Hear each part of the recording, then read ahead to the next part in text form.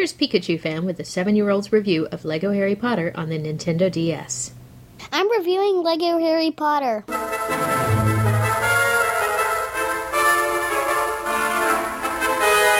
I love it. It's so good. And I got past the whole game.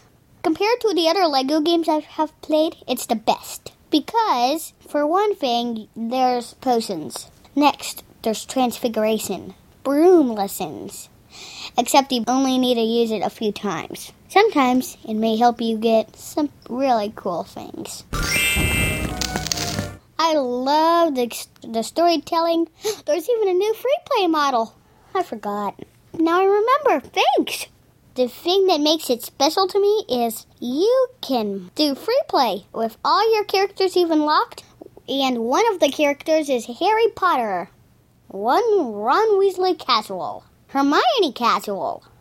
For some reason I like playing as Dudley.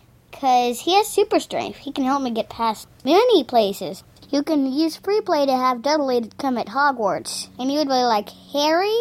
Yeah, when you were actually playing as Dudley. He should be saying, Dudley, keep out of Gryffindor and go back to Slytherin or something. Anyways, my favorite story of Harry Potter was the fourth because of the third task.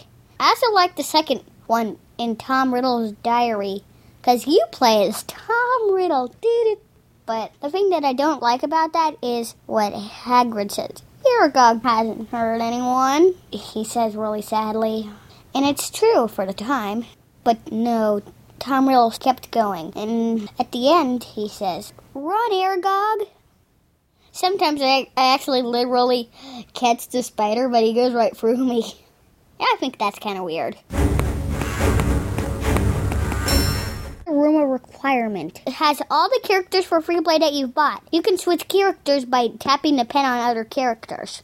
And at the other place, I don't even have to buy them. It's for free! Free, people, free!